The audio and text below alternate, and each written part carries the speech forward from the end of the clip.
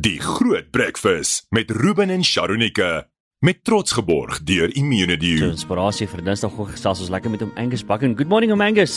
A very good day to all of our listeners on Groot FM. It's Angus Buchan speaking, and it's a wonderful honor to be with you today. I want to speak to you about staying awake. We go to the book of Luke, chapter 2 and verse 8. Now there were in the same country shepherds living out in the fields, keeping watch over their flock by night.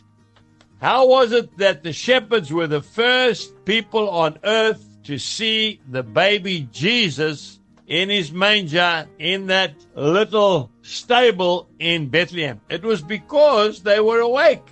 They were looking after their sheep, and the angel of the Lord told them, you and I, we need to be wide awake because there are many things that are happening. Jesus is coming soon. We need to be ready, and we need to be awake for when he comes. Because the Bible tells us he's going to come like a thief in the night. We'll never know when he comes. Let's be ready to go home when the trumpet calls. God bless you. Goodbye. Die Groot Breakfast met Ruben en Sharonike. Met trots geborg deur Immunity.